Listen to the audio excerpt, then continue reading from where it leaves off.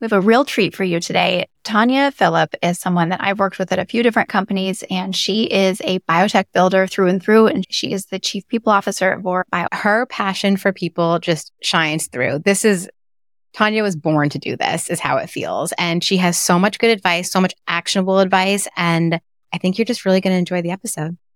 Welcome to Building Biotechs, a podcast by Recruitomics Consulting. We've helped over 75 biotech, life science, and venture capital firms strategize, hire, and retain thousands of employees to scale companies that bring life-saving drugs to patients. We speak with those at the forefront of growing biotechs to learn their tactics on building these companies from the ground floor to the C-suite. We're your hosts, Karina and Allison.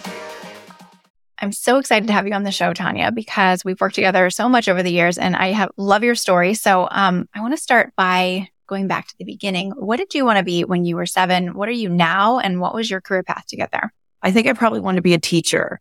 Growing up, HR was not even something that I ever thought about. I think I love people, and I grew up as the daughter of an Episcopal priest. So we were around people a lot. And then undergrad, my major was psychology and Spanish. And it's like, how do people work? How do they think? And then it wasn't until probably grad school that I started realizing that I really do like the science behind behavior and what makes people tick. And in terms of getting into biotech HR, it was being at the right place at the right time at a luncheon for a grad school mate's friend. And she just introduced me to this head of HR, and the rest is history.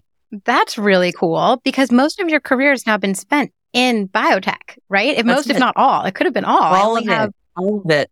I mean, if you talk my couple of years when I was out of undergrad and I was working with kids with special needs. So you dealt with the kids, the teachers, the parents, whole bunch of stuff. I knew I loved kids. I didn't like the red tape of public schools. The science in terms of dealing with adults, it's similar. So I just say it's a different sandbox. Really is. I sort of think of teachers as HR professionals. I think there's a lot of overlap there in terms of you have to deal with a lot of different personalities. You're basically negotiating things all the time. It sort of seems similar. Yeah. Okay. So you just kind of fell into biotech. That's a little bit unusual because a lot of people do kind of steer themselves toward that. How do you like being in biotech? And have you even considered ever leaving and going to maybe a less volatile field? Yeah, never considered leaving. I fell in love with it after my first job. And I think what was interesting to me was when I would tell friends and family that I was going into HR, and they're like, "What? Why? You're so nice. Why are you going into HR?" And I think one of the things that I really love about HR and biotech is, first and foremost, we care so much about people. They're just the lifeblood of the company. And I have such a sweet spot for research. So Karina, as you know, I love the early startup phase. I love the scientists. I have zero science in my background, minus, my psych stuff. That's not a fraction of what we do. And so I think I'm a curious person. And I've just always loved the quirkiness, the change. I love dealing with change and just watching a company evolve. For me, it's just, I can't imagine doing anything else. When you talk about people like, why are you going into HR? You're so nice. I actually feel like HR as an industry has changed a lot too. And now people are like a chief people officer, right? And like they have different names that are maybe not, so HR and people management. So I'm really curious your perspective on the shift of the HR role over time, and also how you've seen some changes in biotech and how they manage people. Yeah, I believe I've just been really fortunate to work in companies where HR has been in the forefront. HR has been mission critical for the organization, and not from a paper pushing file, making sure everything buttoned up. I mean, obviously that's important, but I've been fortunate to work at companies where the management team felt really strongly about making sure that we're taking care of our employees, their overall wellness. Not just are we paying them well, but are we creating an engaging environment? Are we giving them opportunities to grow and develop? Are we creating a space where people enjoy coming to work? So we talk a lot about companies that are in that growth stage of maybe the 20 to 50 people, and then 50 to 75. There are sort of little benchmarks we think about. And what are the shifts that you have seen and implemented? Who do you bring on? So the first thing, and it seems kind of technical, I would look at implementing systems as soon as you can. I think there's so many great systems now that just do a lot for you. So you're not spinning your wheels, like opening a requisition. So I would say if you can get a really good payroll, it sounds so corny, but if you can get a really good payroll system and a really good applicant tracking system early on, because those you can kind of tweak as you grow, but just getting those two fundamental things done, it frees you up to sort of spend more time and understand the importance of really working with the employees to see what's going to work. I think every company's different. So 20 to 50, I think getting your applicant tracking, and if you can get a really good payroll system that might have some onboarding stuff, great. 50 to like 70, 80. Then I think it also depends on who you have in the company. I mean, for us, for example, at VOR, we were predominantly research. We did a lot of focusing on career ladders, because by then you've got people that want to understand what do I have to do to get to the next level? And that gives managers tools to work with. I think starting to formulate those, just those tools will really help you in the long run be successful. And then that's also your platform or your foundation for when you're starting to create other levels for other departments. So you start to get it streamlined and expectations are similar, even though the jobs are different, the levels might be the same. And I think that's the sooner you can get that done, the better. You said when you came in, what you liked was being able to like set up the systems, right? And get the strategies implemented, and that you had buy-in from the director level, which is so critical. But how was the employee reaction, and how do you sort of mitigate some of the pushback when people are like, oh, but this was a startup and we were more flat and, the communication was, more open, and now we've got these systems and rules. That's not really everyone's cup of tea. So did you have issues with that, or has it been kind of a non-issue? No, I have to say I'm really fortunate it was a non-issue.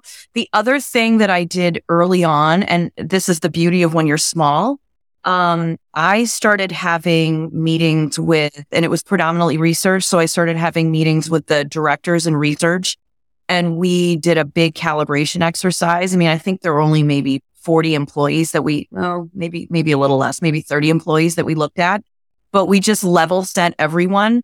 I think when I came in, there were a lot of titles for below PhD. And which is common, people come in and they're doing offers, and we just needed to level set everything.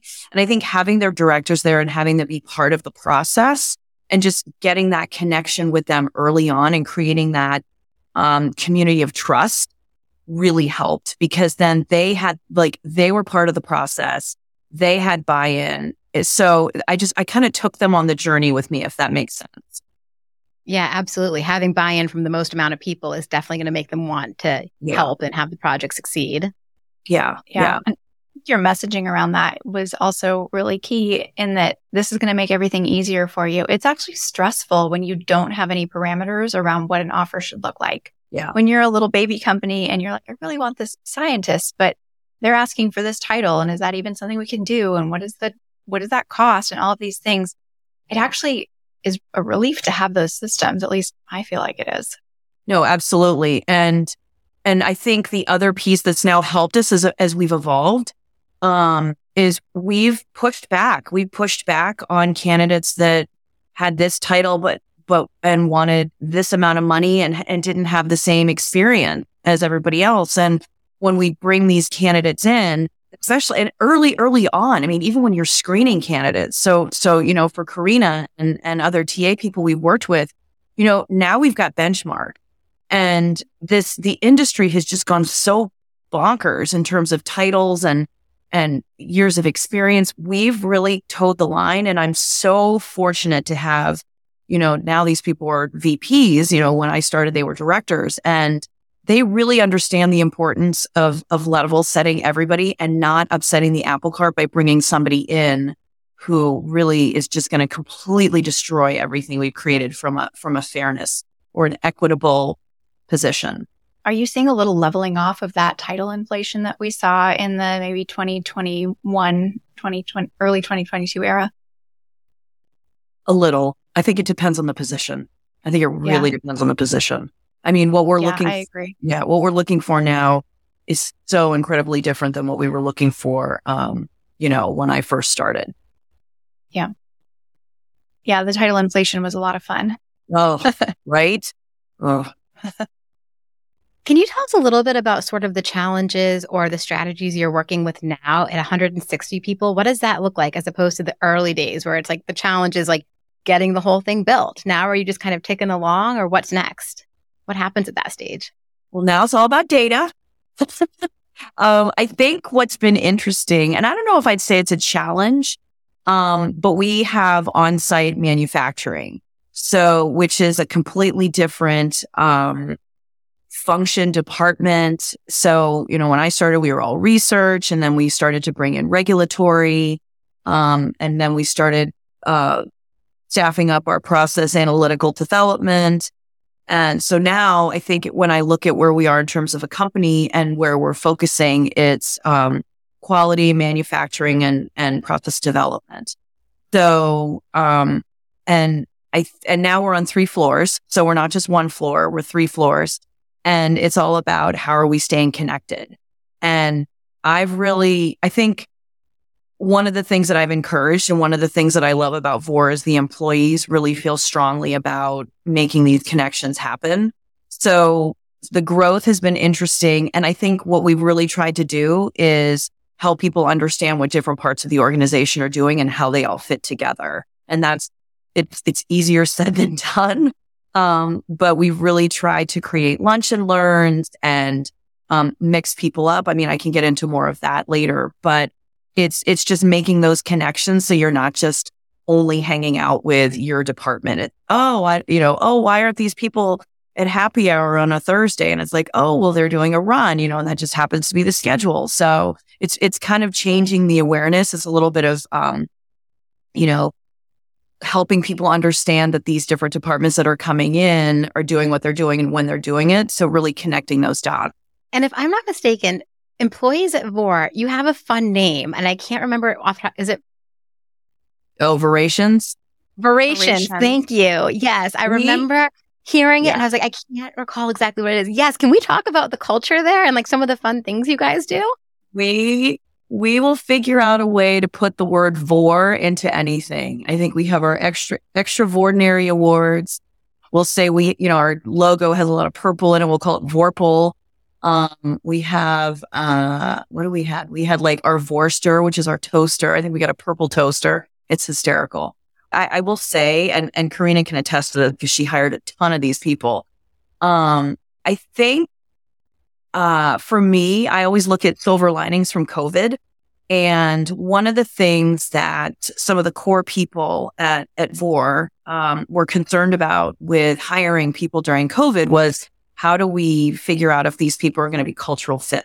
So I think when we all went into lockdown, I'd say we were probably at like 26 people. And by the end of that year, so we started 2020 with 26 people. And by the end of 2020, we had 75. So we hired a ton of people virtually, as Karina can attest to. And I just loved that the employees were so concerned about how do we hire for fit. So we really took the time to say, okay, what matters to you?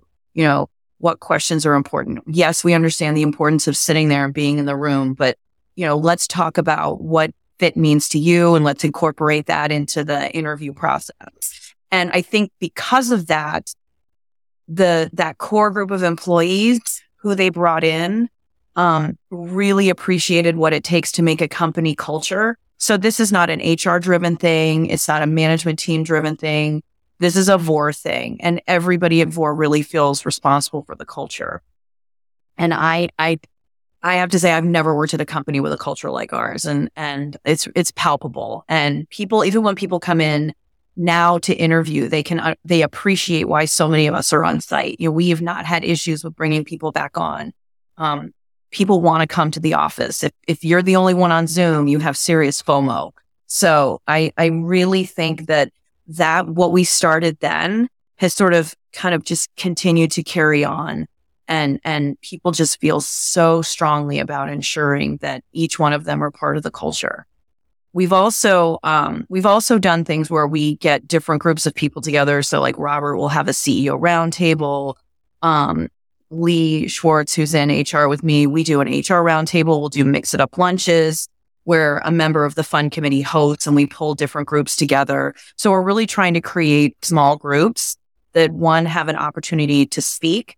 Hopefully they feel safe about it. And just connecting with people. So we'll try lots of different ways to create space where different people are connecting. Yeah, it is a fun culture. I can absolutely attest to that. A lot of great people there. Yeah. I have a question that's a little bit about sort of your advice and personal experience. So I always think it's so interesting when people come on the show and they don't have a scientific background, because I don't have a scientific background.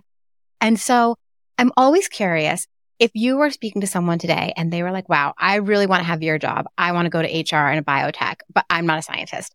What would you tell them to set them up for success as they're pursuing that career? I actually ask this when I interview all candidates. I'll say, I'm not a scientist. Help me understand in non-scientific terms what it is you do. And those types of people, I believe, are going to be really successful, well, at least at VOR, because we really encourage a culture of curiosity. So, and I think it's really going to depend on how your scientists work and how people in other departments work. I wouldn't be successful in a culture that doesn't encourage curiosity. And I've really, even Robert, our CEO, does an amazing job explaining things. And nobody, at least myself and the other non-scientists, none of us ever feel that we're being talked down to, that it's condescending. I mean, we truly feel like it's a conversation where people are working to help us understand, the technology, the platform. So for me, I would just say my advice would be curious, ask a lot of questions and see how the answers are coming back to you, because that's going to help you understand just in general what the culture is like. We work with a lot of candidates that are scientists, and one of the major things that we try and help them to do is to communicate what they do to a wide variety of people. And I think it's interesting because I got into talent acquisition because I found it difficult to communicate my value to non-scientists, aka the recruiters. And I had a bit of a chip on my shoulder when I started thinking, well, they just don't understand because they're not scientists. No, I was a bad communicator. And I think that has been something that I've really, really solidly taken with me, because as a scientist, yes, I do speak that language. That doesn't mean I'm an expert in every single scientific area. And it behooves candidates to be able to communicate at multiple different levels. And so what I've told them, I think, speaking specifically about Robert, he's a fantastic communicator. And I think that's a great example, because I let candidates know that when you look at people who have climbed the ranks and they have the big lofty titles, I can guarantee you they're good communicators, because you cannot get there without being able to communicate that science to everyone. And then think about the patients at the end of the day. That's who you're really impacting at one point or another, and they don't understand the science. So I think that's just fantastic advice. And I think you have to be a little brave, right? I think you have to put yourself out there, and that's hard because you don't know everything. Especially when you're starting out, I think you feel like you have to prove yourself and, I know everything and I'm going to learn. And some companies is really crazy what they're doing and it's hard to understand. And I mean, the other piece too is talk to the scientists, talk to the research associates, put on a lab coat, go in and do work with them. They love that. They love that. Walk through the labs, go in their space. You have to have closed-toe shoes, but I mean, seriously, you'd be so surprised that, and I think scientists love it that a non-scientist is taking interest in their work. So put yourself out there. Hey there, just a quick break. I wanted to let you know that if you're listening to this podcast because you are exploring careers in biotech, which it turns out quite a few of our listeners actually are, you might be interested in the Biotech Career Coach podcast. It is brought to you by our sister company, the Collaboratory Career Hub, which is our career development community. If you would like actionable tips on job seeking and career development, that is the place for you. It is a companion podcast to our career coach column that we write monthly in Biospace, but we go a little more in depth and sometimes we have special workshops and all of that good stuff. So if that sounds interesting, click the link in the show notes or search for Biotech Career Coach on Apple Podcasts or wherever you get your podcasts. Back to the show. Now that we're on the communication topic, which is like my favorite, aside from candidates and everyone in the organization being able to communicate on their own behalf, as your company has grown from, let's call it sub 30 to now you're at like 160, communication has to have changed drastically. And it sounds like you guys do a lot of face-to-face and the roundtables and the lunch and learns, and I love all of that. But at the crux of it, what do you think is the biggest shift, or how have you managed, handling communications, especially when maybe you have to share not positive news? That can be really difficult. Well, one, we now have a more formal corporate communications department, which is great. So we partner really tightly with them. But I will say Robert's a big believer in company meetings. So we always have company meetings after a board meeting. And we also put in what we call a bagel breakfast, no slides. There's an agenda and we have topics that we're going to talk about. And then it's kind of opened for open discussion. So if there are any leaders of departments or department heads who want to share news, we work on that. I will say there's two facets to communication. I think transparency is huge. And I think the biggest shift that we've had to deal with is going from being a private company to being a public company, because Robert is all about transparency and loves to share and really, really has worked to create a culture of trust with the management team. So I think what we've had to do in terms of communication is set expectation so that employees understand that these are the things that might change as a result of us going public, because he's a big believer in ensuring people can exercise their equity if they want to. So I think how we've communicated has stayed the same in terms of the timing and the meetings and the opportunities. Now it's kind of what we're communicating. So there's that. The other piece too is we've also put together, we have an intranet, which, can you guess what it's called? Warnet. It's got more in it. And people have really embraced it. It's kind of again, it's changed behavior, right? Where people aren't going to get 655 emails all the time, which I think has been a good thing. And so we do a lot of communication. We have good news, we have book clubs, we have a bunch of stuff that we do there. So I think we kind of shifted that. And so now when we're getting together as a company, it's really all about, what's going on at Warrant in terms of science, fundraising, clinical data, manufacturing, that kind of stuff. So I want to talk about going public. That is always a really exciting topic, especially in HR. There's some interesting shifts that happen from the talent perspective. Setting up a robust applicant tracking system that could take you through that process was very important from the beginning, knowing that was a goal. So a compliant ATS that we didn't have to then shift in a panic as we were going through that process. What else changed? What else were you considering along the way? And how is it different now? No, there's a lot more steps. I think actually there's certain components of going public that's great, because now from a compensation perspective, everything's out there, right? Mm-hmm. There's a lot more transparency with comp. And we've got really hard guidelines that we have to follow. So there's not as much wiggle room, which I think is good, because it's guardrails and those are super important. But I don't think a ton has changed just from an HR perspective, because at least from where I stood, I always set the department up with the assumption that we were going public. So I just started to put processes in place so that it would be seamless for us. I think the biggest piece, honestly, is just what we communicate and how. That's really been the biggest thing for us, is what we can and can't tell employees. Yeah, you did a really good job of setting that up. It really was totally seamless. Did you take that approach because you had been in companies that had not done that and then gotten to the IPO stage? Or were you just like, I know this is where we're going, so I'm doing it? What sort of led you to make those early decisions? Just lessons learned of all the hoops you had to jump through, and recognizing and having people come to me and say, next time you do this, remember X, Y, and Z.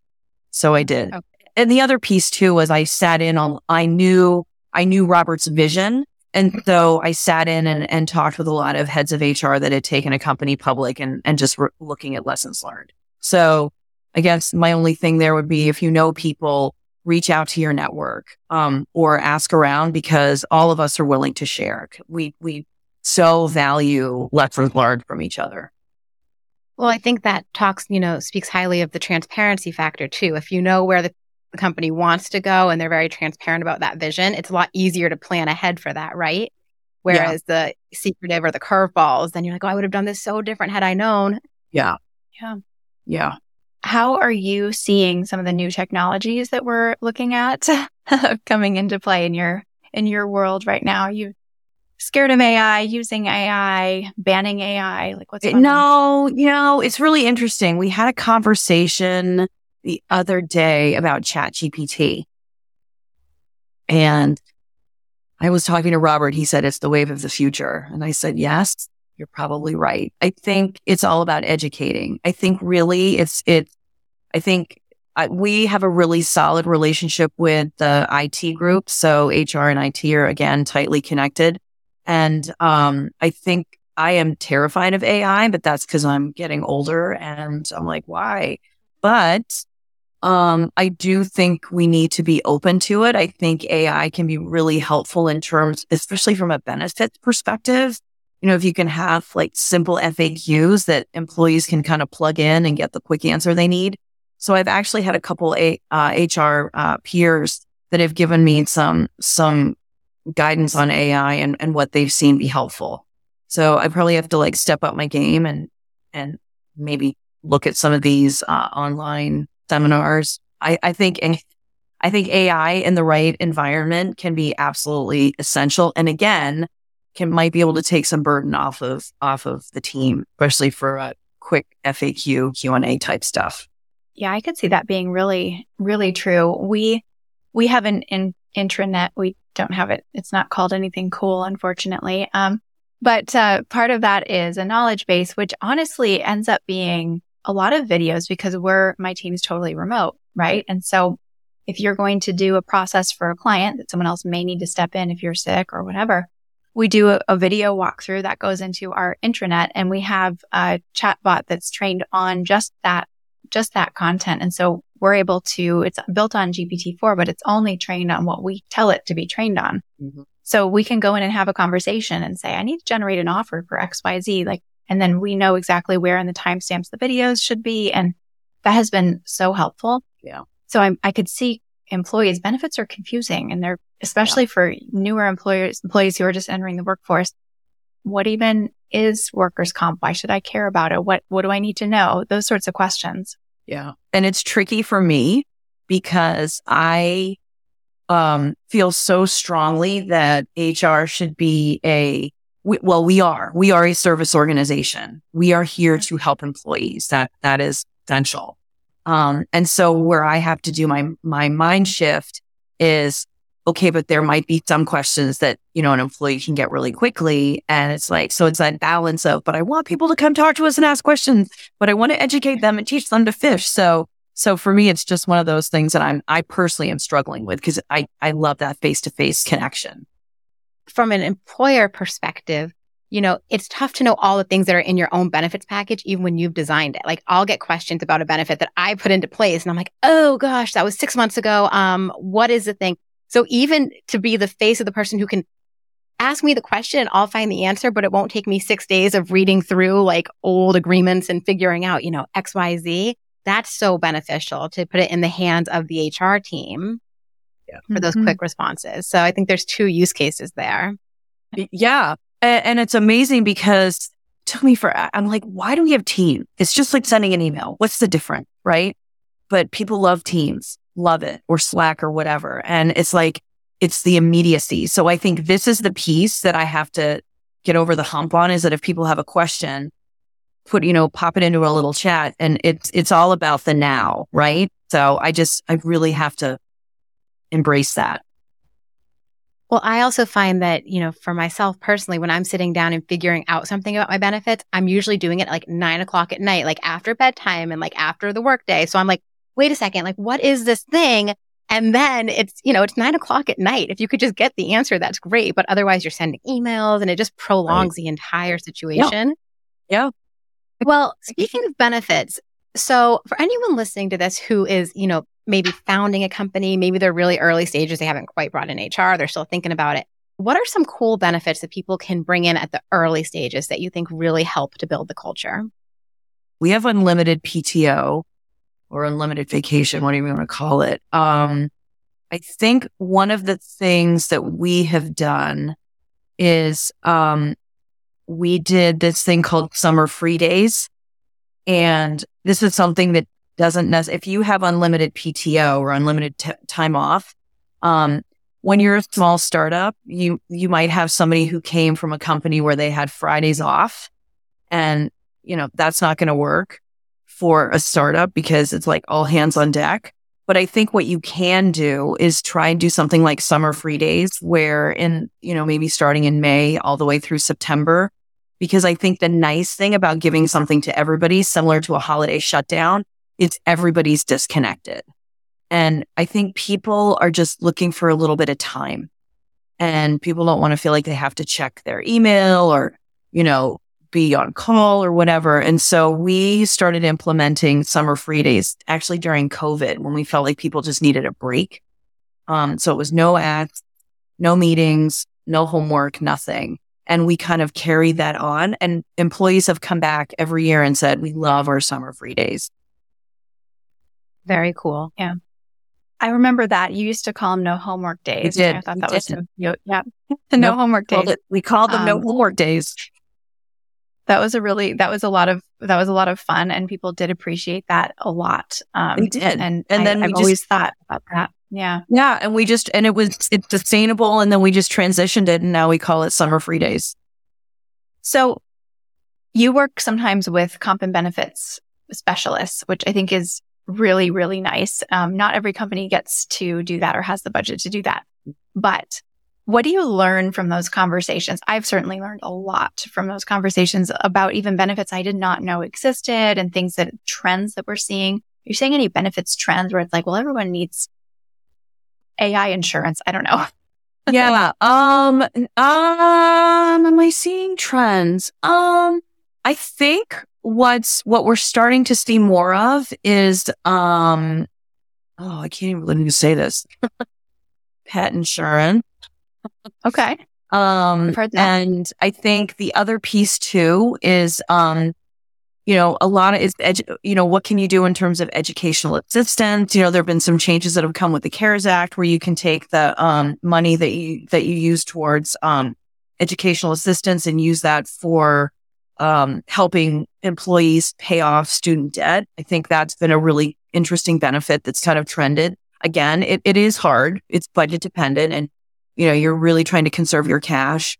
But I do have the fortune to work with compensation consultants. And I think what I'm learning is that just try and be consistent with your increases, really trying to stay, not try and do these extremes. I think we've really tried to be careful there.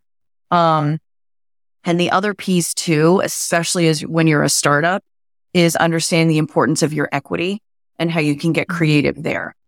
Because that is the piece that I think a lot of people are going to be interested in, and using equity as a really good retention tool, especially in the early stages. Can you talk a little bit about that? Like, can we go into depth a little bit about like what that really means? And yeah, so for a lot of startups, they're really going to want to conserve their cash. So they're going to use their equity, especially if you're coming in early. They're going to use the equity as a tool. Like, you're coming in early, you are getting this, these maybe incentive stock options. It just depends on how early you come in. And you hope that down the road that these things are going to pay off in the end. I mean, I always say to employees, if the patients win, we win, right? Because it's all about the patients. And I think just educating people on the upside mean, the market's a little wonky right now, so it's a little tricky. But if you truly believe in the science and you believe in what you're doing, then, it'll come back and it'll be a benefit in the end. And I think that has to go a long way in helping to build the culture, right? Now you're actually invested, not just maybe psychologically, but financially, you're invested in this. You have skin in the game. I mean, you have skin in the game. Do candidates, I mean, this is a very broad question. I'm sure some candidates come in and they totally get it. But do you often find that candidates are confused by that part of their benefits package when you're making the offer? Some are and some are not. Some are very savvy and some will say, what are your outstanding shares, because they want to understand their percent ownership. So I'm telling you, it's like opposite ends of the spectrum. I mean, Karina knows. Karina and I have dealt with enough. You got some research associates for some entry-level scientists that are savvy with their knowledge of the market and whatnot. And they know that they're coming in early and they really do want to have that opportunity to get in early. So you have to be prepared for both. So Tania, where do you see yourself in the next phase of your career? It sounds like you're really happy at VOR right now, but like 10 years down the line or your dream retirement, what do you see coming down? Traveling. I want to travel. Yeah. Travel and volunteer. I can't sit still. I love what I do. If I think somebody asked me a long time ago, if you won $1 million or whatever, you won the lottery, would you keep working? And the answer is absolutely. I love what I do. Yeah. It's so fun. Yeah, I can see that. If money was no object, I see you there. Absolutely. Absolutely. I mean, I pick the hours and all that, but I love what I do. So we talk with a lot of baby biotech builders who are much earlier stage. What is a great piece of advice you might give somebody who is just entering into their new venture? So one, if you're a founder, bring HR in ASAP. Even if it's for a couple hours a week, just do it because it's going to set a really great foundation for you. If you're an HR person coming into a small company, just get to know your people and understand what makes them tick. Get their trust as soon as you can. It's going to make your life so much better. So do the little thing just to earn trust and you will be set just in terms of buy-in, understanding the culture. It's just so easy. Do what you say you're going to do and earn trust and you'll be successful. It's like really good life advice. Yeah. Right. It's amazing how it doesn't happen. I mean, for me, the piece that resonated that I told you all earlier was, I can't believe you're in HR. You're so nice. And it's not about being nice. It's just about being a good listener and, doing what you said you're going to do. It goes a long way. Tania, what's your favorite book?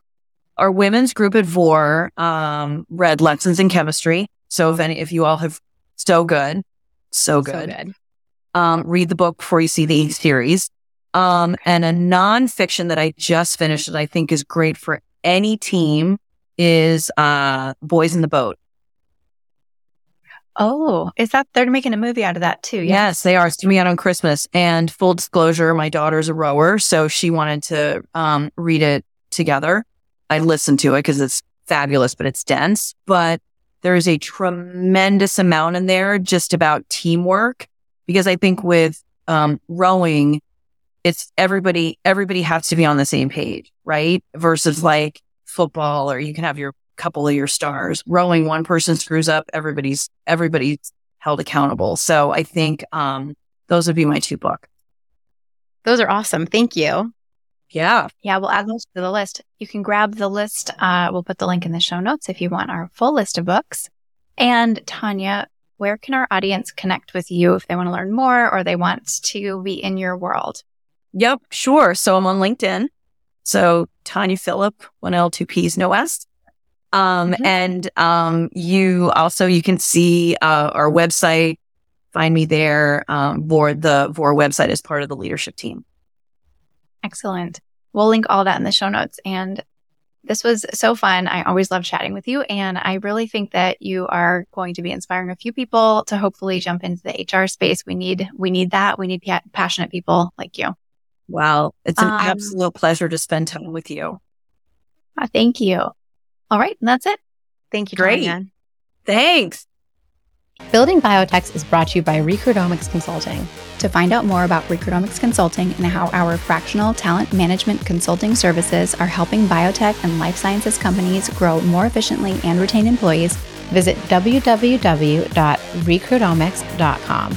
And then make sure to search for Building Biotechs, a podcast by Recruitomics in Apple Podcasts, Spotify, and Google Podcasts, or anywhere else podcasts are found. Make sure to click subscribe so you don't miss any future episodes. On behalf of the team here at Recruitomics Consulting, thanks for listening.